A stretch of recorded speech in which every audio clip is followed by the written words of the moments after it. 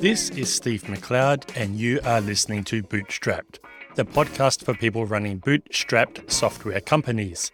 In episode 224, my co-host Ed and I talk about how currency fluctuations are affecting our pricing, and we give our opinion on the recent acquisition of Postmark, a bootstrapping success story used by many of us by ActiveCampaign.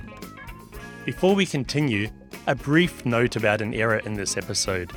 At one point, I complained about a customer support problem I once had when trying to sign up for ActiveCampaign. After recording, I realized I'd confused ActiveCampaign with Campaign Monitor, a completely different company. Let the record show that I've never had any experience with ActiveCampaign, neither good nor bad. Apologies for my confusion.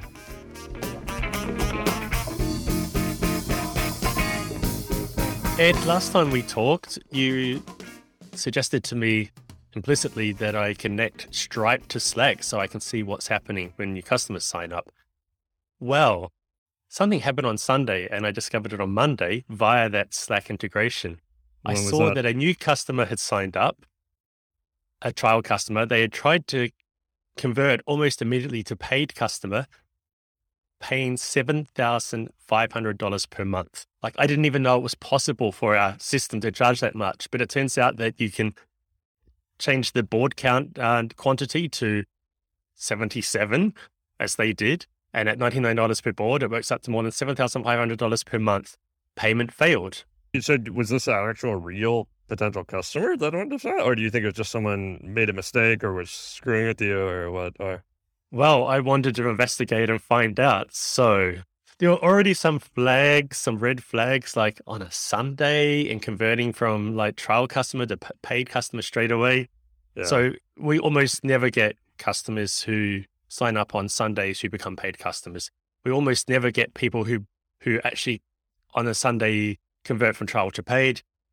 And their email address was a gmail.com email address. And we almost never get people who sign up with gmail.com becoming paid customers. However, there are exceptions to all of those. So I wasn't discounting it straight away. So let's look a bit more. What address did this person use? Somalia. I don't know. Are there still warlords governing Somalia? Or is it a little bit more stable than that? But it's not exactly the country where you think there's a lot of people wanting feature request boards. It's definitely not 77 of them. Now, is Somalia proper or the separatist region, Somaliland? I didn't investigate that level of detail. At this point, I thought red flag 1, red flag 2, red flag 3 being Somalia. I think we can say this is not a real deal. Then I go and look at more into their account and find out I can't because they had actually deleted it.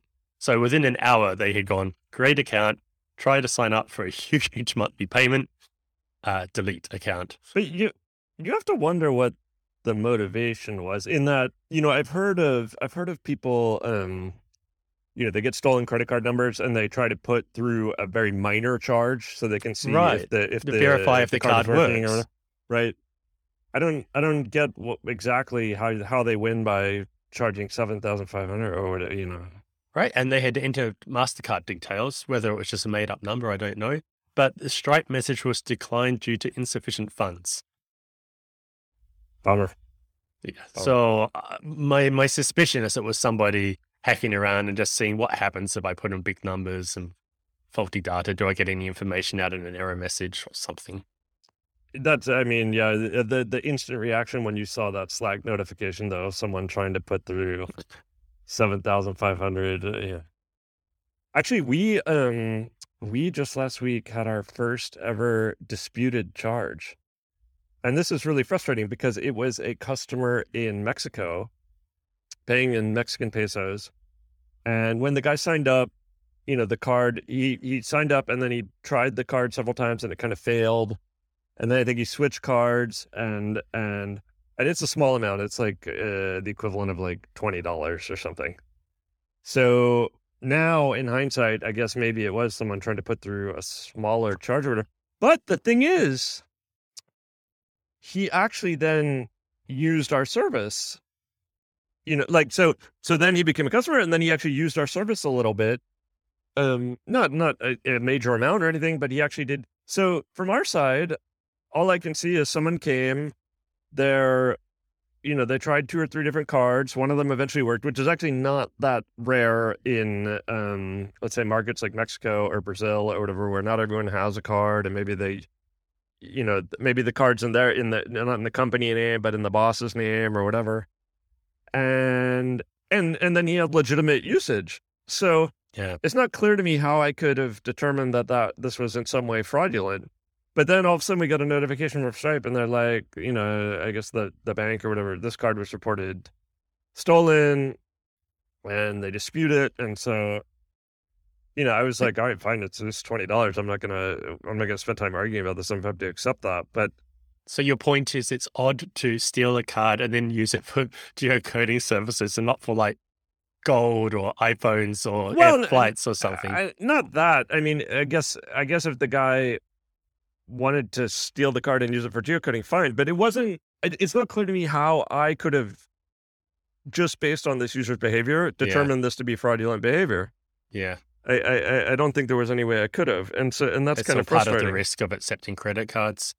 So this is your first dispute in what, 6-7 years of business? Yeah, and this is That's amazing, dude. This is my, every now and again, the people at Stripe, a lot of them are quite active on Twitter, and including some of the, I guess, senior people or people who have been there for a long time or whatever, and they'll always be like, who has suggestions for how we could make Stripe better? And I always suggest, I'm like, you should give me a way to put a badge on my website that shows, somehow unfakeably, this merchant has had, thousands and thousands of transactions and had no disputes, or less than 0.001% disputes or whatever.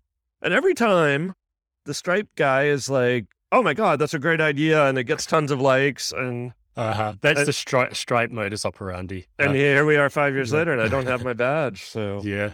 At first, it was really great to see how eager the Stripe people were to listen to our suggestions. And then I realized eventually, this is just what they do.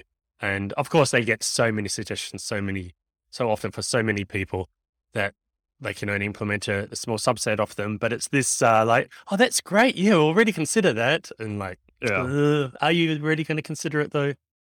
Well, Can I tell you about the time I dissed Stripe on Twitter, and their founder, what's his name? Patrick Collison DM'd me and asked me for more details about my diss. I was thinking, dude, you've got a bit more interesting stuff to do than want to know why I complained about something on Stripe. It would be fascinating to get. I mean, I'm sure they must have so many behind the scenes issues going on in terms of like with fraudulent behavior and things like that.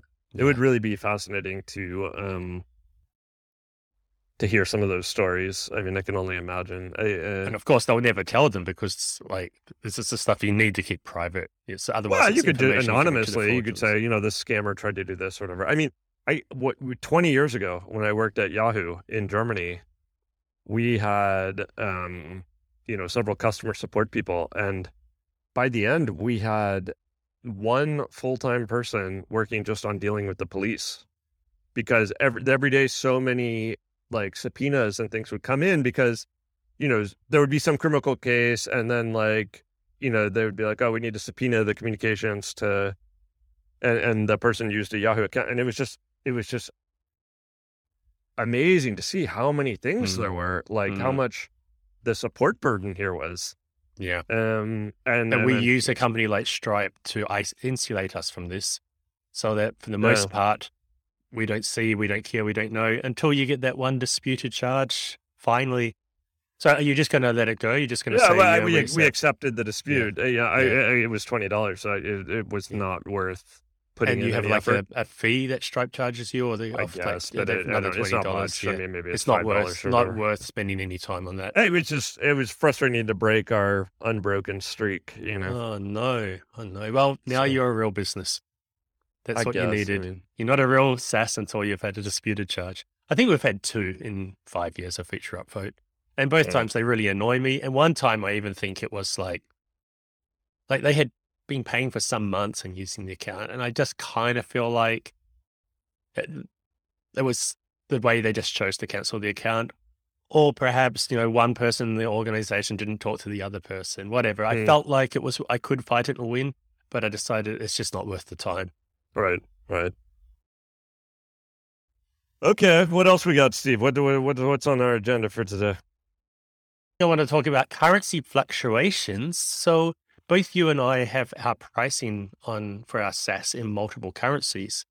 And in the last couple of months, the US dollar's got much stronger against both the euro and the Great British pound, the GBP, pound sterling. And now I've noticed that our new customers, if they choose to pay in euros, they're actually getting our product for 15% cheaper than if they choose to pay in US dollars. And we give people the right to choose whatever Yeah. currency they want. And I'm thinking maybe it's time to actually recalibrate my pricing. Well, see, Steve, this is why we now take payment in Bitcoin, because it's a source of stability, and other crypto. It's never going to fluctuate. It's a real Listeners, bedrock. there's big air quotes above Ed's head as he says that. You don't. First of all, you don't accept Bitcoin. Do No, you? we don't. Obviously, we don't Okay. expect Bitcoin. What the hell? And Not frankly, even for us. Not I've even for El never- Salvadorians. I've never had a customer ask to pay in Bitcoin or any other cryptocurrency. I mean, it's a complete farce, this idea that crypto is actually going to be used to pay for anything.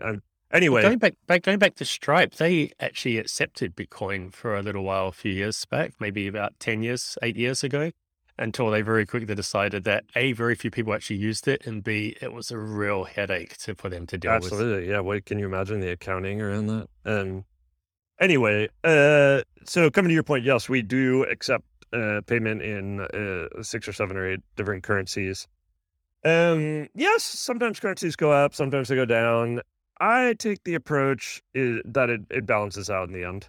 I mean, we have had some fluctuation in the last couple of years. I mean, particularly with Brexit and the pound and stuff. I don't know. I guess probably maybe we should have a look, but I mean, yes, maybe it goes 10% one direction today, but in 6 months, maybe it's back the other direction. It's not worth the effort.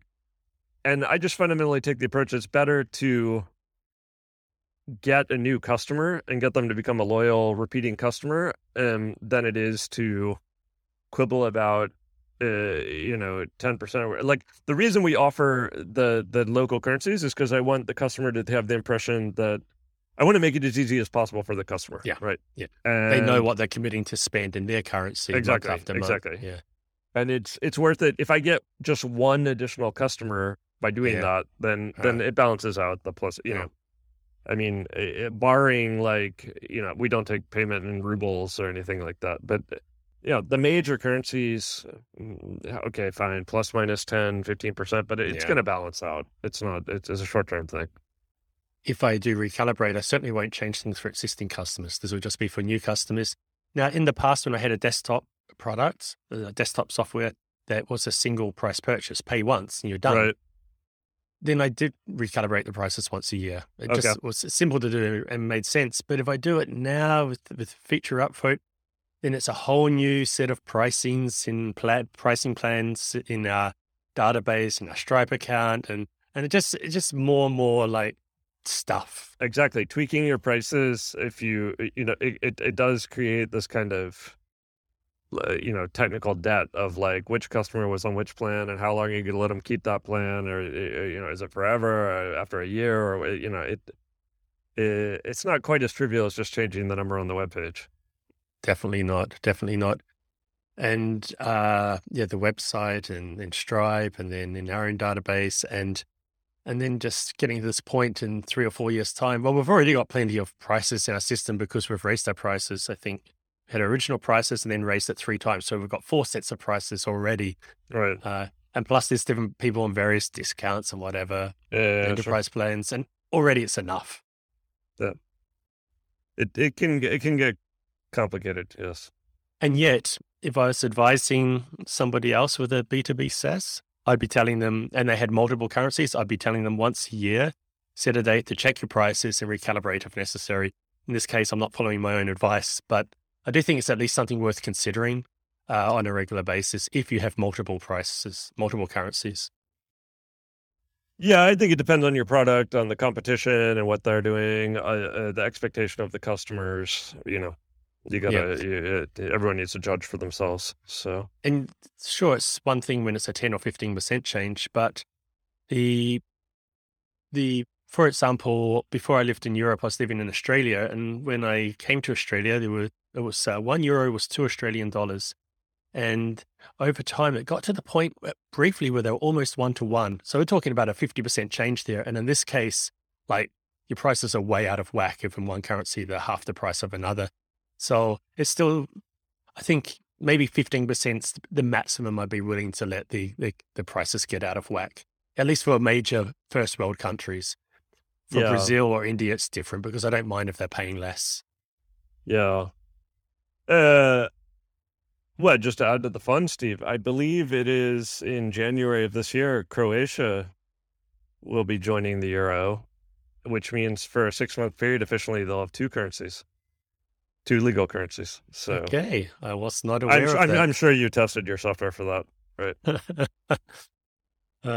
We used to, with the previous desktop software, we had our own table of the VAT rates, the VAT rates or Yeah. tax rates. And that I soon learned was idiotic because Nightmare. this always seems to be some country in the European Union adjusting them up or down Yeah, or putting yeah. in special conditions or whatever. I learned eventually just hand that over to someone else, which was Quaderno. Yeah, exactly. Totally agree. And now happily, Stripe takes care of that. Moving on, Ed, you're a Postmark customer, you told me before we started recording. I'm also a Postmark customer. Did you hear their big news? Yeah, they sold, Postmark has been sold, and yeah, very happy customer. We've been a customer of theirs for several years. Great service, can unreservedly recommend it. For people unfamiliar with Postmark, it sends emails, transactional Send emails from our send emails. app. So Very high deliverability, and they allow you to go and look at the records for the last 30 days of all the emails that got sent and actually got processed and kind of delivered, or which ones bounced and so on. You can really see which emails got to people and which ones didn't get to people. yeah, and also the pricing was completely fair. Yeah. They've really hit the nail on the head with pricing. They've perfected it. Yeah, the pricing I think it was free or very cheap for starters, and then it grows as your quantity grows in a very almost linear way. Yeah, so it was a little shocking to hear that they sold because they're obviously bootstrapped. Fully bootstrapped. Yeah, so I think the parent company is called or was called Wildbit, and they've been on many of the podcasts and have their blog posts all about running a bootstrap business. And if I'm not mistaken, they were also like had a remote team before that, but kind of became a normal right, thing. They did 4-day work week where 4 days meant 4 8-hour days. They what they call it, people first company. Right. And they were really, really proselytizing that concept to the point of trying to set up a job board for other people first companies. Right. And always talking about how they're in this for the long run and so on. And then we find out that they've sold to ActiveCampaign, which is a much bigger company. Yeah. Well, in fairness, I think it was in operation for 20 years or so. It's like, so I don't know, man. As someone who also had a company and sold it, you get, well, first of all, as the saying goes, everyone exits their business eventually. So, hard for me to judge what this means. I don't hold it against anyone that they sold their business. Obviously, I was very happy with the service, and I don't want it to change at all. So, yeah, I would be very pleased if everything stays exactly as it was, be it the service, be it the pricing, be it all of it. So. What I liked about Postmark a lot was when I would write to them with sometimes quite technical questions, because it's the nature of email. So and setting it up is technical, highly technical. You'd get somebody knowledgeable and willing to take the time to understand and explain clearly. This was the way they work. There was none of this like first level support, second level support. You always got that person who can help. And I fear that won't be the case forever now. Look, things do change, but I fear that this is not going to be maintained long term, maybe in the short term. And I could be just being pessimistic because of things, having been burnt in the past. And it makes me kind of sad that maybe eventually I'll might have to consider Steve, other options. let's not panic just yet. I mean, I'm willing to give them the benefit of the doubt and see how it goes. Obviously, if the service does get worse or the pricing gets jacked up, yes, of course, then we'll have to find an alternative. But like you say, it's completely the business of the people who sold it. That's Chris and Natalie. But Natalie wrote a really good blog post about why they sold. And she talked about how they've been running this since they were straight out of high school, more or less. I think her husband started the company, she joined soon after. And this is what they've been doing since they were almost not much older than kids. Yeah. And they really did believe that this was something they were doing for the long term. But then at some point, they just thought, our heart's not in this anymore. Like I think she even wrote, like, we don't even want to do tech for a while. We're going to take some time off from working and thinking about our future. And maybe when the next thing we do, it won't even be in tech. I can kind of understand that. Well, that's what happens, Steve, when you work on a boring technical subject like email sending instead of something glamorous like geocoding. Yeah, or feature request tracking. So, yeah, I don't know, man. Obviously, who can criticize someone who wants to take a break after so long and building such a good, I mean, of course they should do that. I'm by no means criticizing. I just find it really interesting to hear them say this, because I think this is something that a lot of us feel from time to time. It's like, I'm done with this. Like, this type of business, this type of being in tech and so on. And oh my God, my old business in London, I got so tired of it, of just continually spending all my mental energy on just this one topic, and you just get burned out. You just get burned out. And then you see, I mean, I can imagine this must really be the case for them, like having done it for 20 years. I mean, email is, in many ways an old technology, right? And you see all these other new exciting things happening and new startups and new, and, it's always, the grass is always greener. So the constant fight against yourself to chase after the shiny object, the shiny object syndrome. Which good on them for resisting that. I mean, Wildbit did have some other products that over the years, I don't know if they sold them or closed them down. That's my question. I mean, Wildbit is continuing, isn't it? And those other products. No, not really. No. Oh, right. Okay. I think it got to the point with Postmark. Now, I'm speaking out of school. I don't know the details, but I think it got to the point where Postmark was their business. Okay. So the other products got closed down or sold off or something. I don't know exactly. They had some type of source control product. Oh, right. Okay. Beanstalk. I think everyone uses GitHub now. Do you know anything about the acquirer? I mean, I heard the name, but I had no interaction with them. It's ActiveCampaign, I think. Yeah. Again, I really should research these details more before I start talking. I'm now actually, having said ActiveCampaign, I'm thinking, have I gotten them mixed up? But this is an email newsletter company, right? Right. Okay. So now that company wants to do transactional emails as well. So Postmark is right for them. If it's the company I'm thinking of, they're based in Sydney, Australia. And again, if it's the company I'm thinking of, I've had some trouble with them in the past. I actually tried to become a customer of theirs, and their systems couldn't cope that I use the web in English, but I'm in Spain. And it kept on sending me in this loop from Spanish to English when I was trying to change things. That's the worst. I hate it. Yeah, and you know it too, also, like working in English. And there are some services where you just cannot. I use, I mean, do you know that app, Free Now, the taxi app? Yeah. So I became a customer when I was in Barcelona because there's no Uber. But then I'll be in Germany and it's still like sending me emails in Spanish. And I'm like, I don't, and you've tried like 5 times to. Yeah. And I don't mind that the occasional promotional email in Spanish, fine, I can just delete it. But then when you're like in the payment stuff, in the language you're not fully confident in, you're like, I don't know exactly what this button does. And it's so frustrating. It's so frustrating. Especially when there's an error message, right? If you're going down the happy path, that's fine. But as soon as it says, oops, something went wrong, you're thinking, oh no, what's going on here? Has it charged me? Hasn't it charged me? And so many companies really struggle with this. It's hard. Localization is really hard.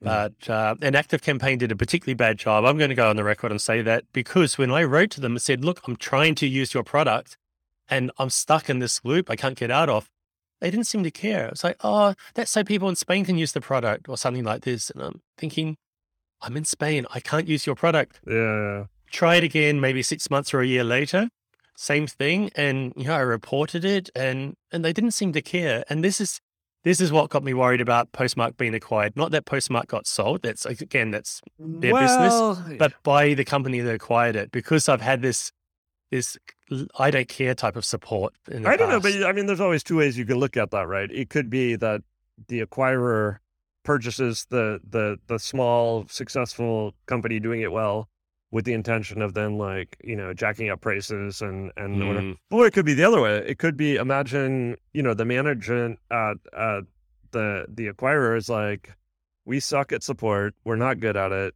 Let's, acquire, let's bring in people who are good at it and let's learn from them. I don't know. Who are you? Who are you, Ed? You're very optimistic. Where's the real Ed who's a bit more pessimistic than this? You look like him, you sound like him, but the things you're saying are not what he'd normally say.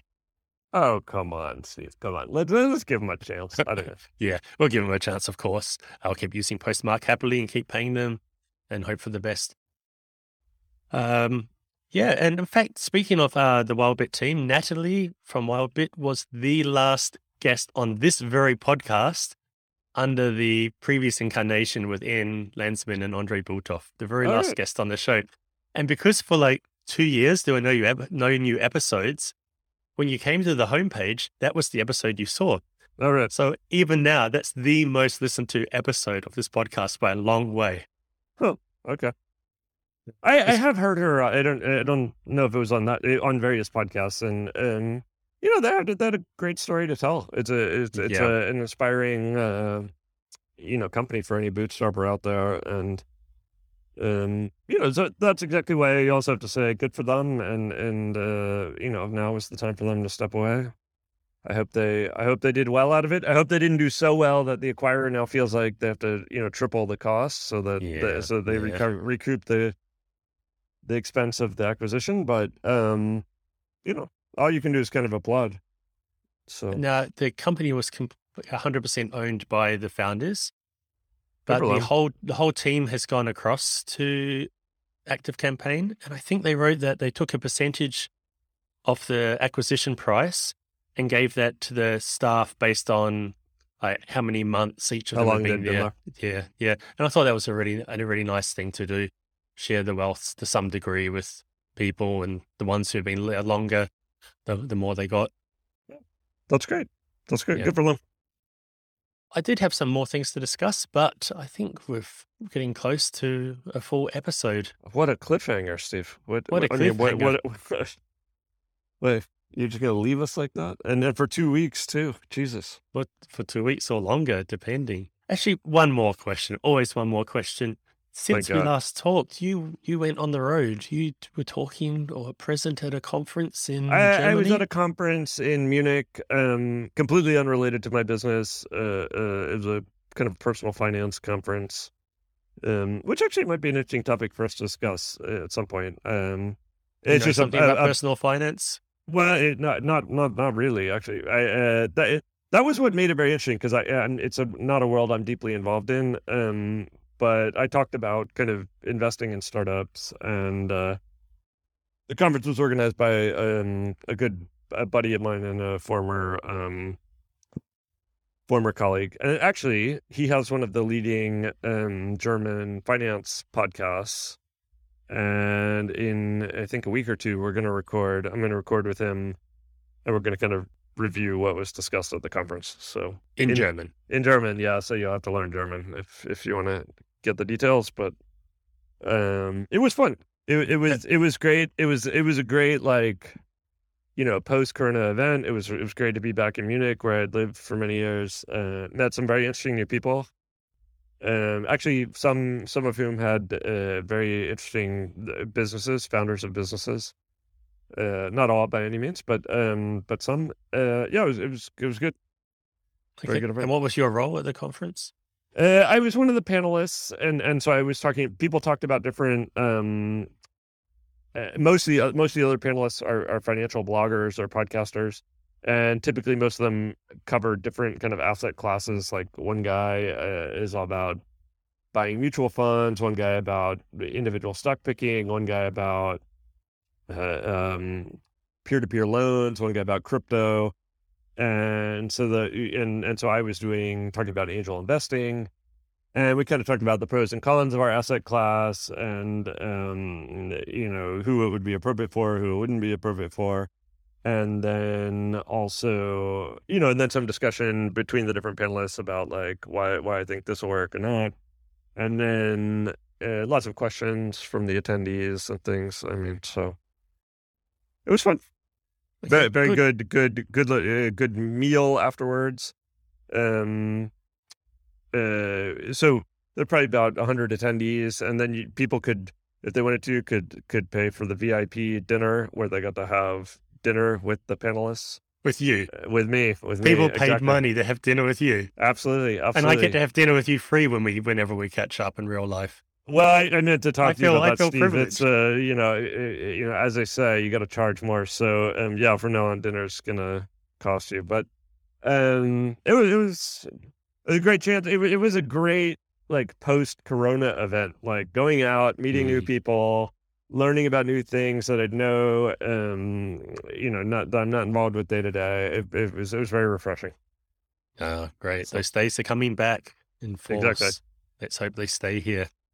All right. Well, then let's really finish up this time. All right. Ed, as always, it's been a pleasure. See you in a couple of weeks, Steve. Bye. See you. Bye, everybody.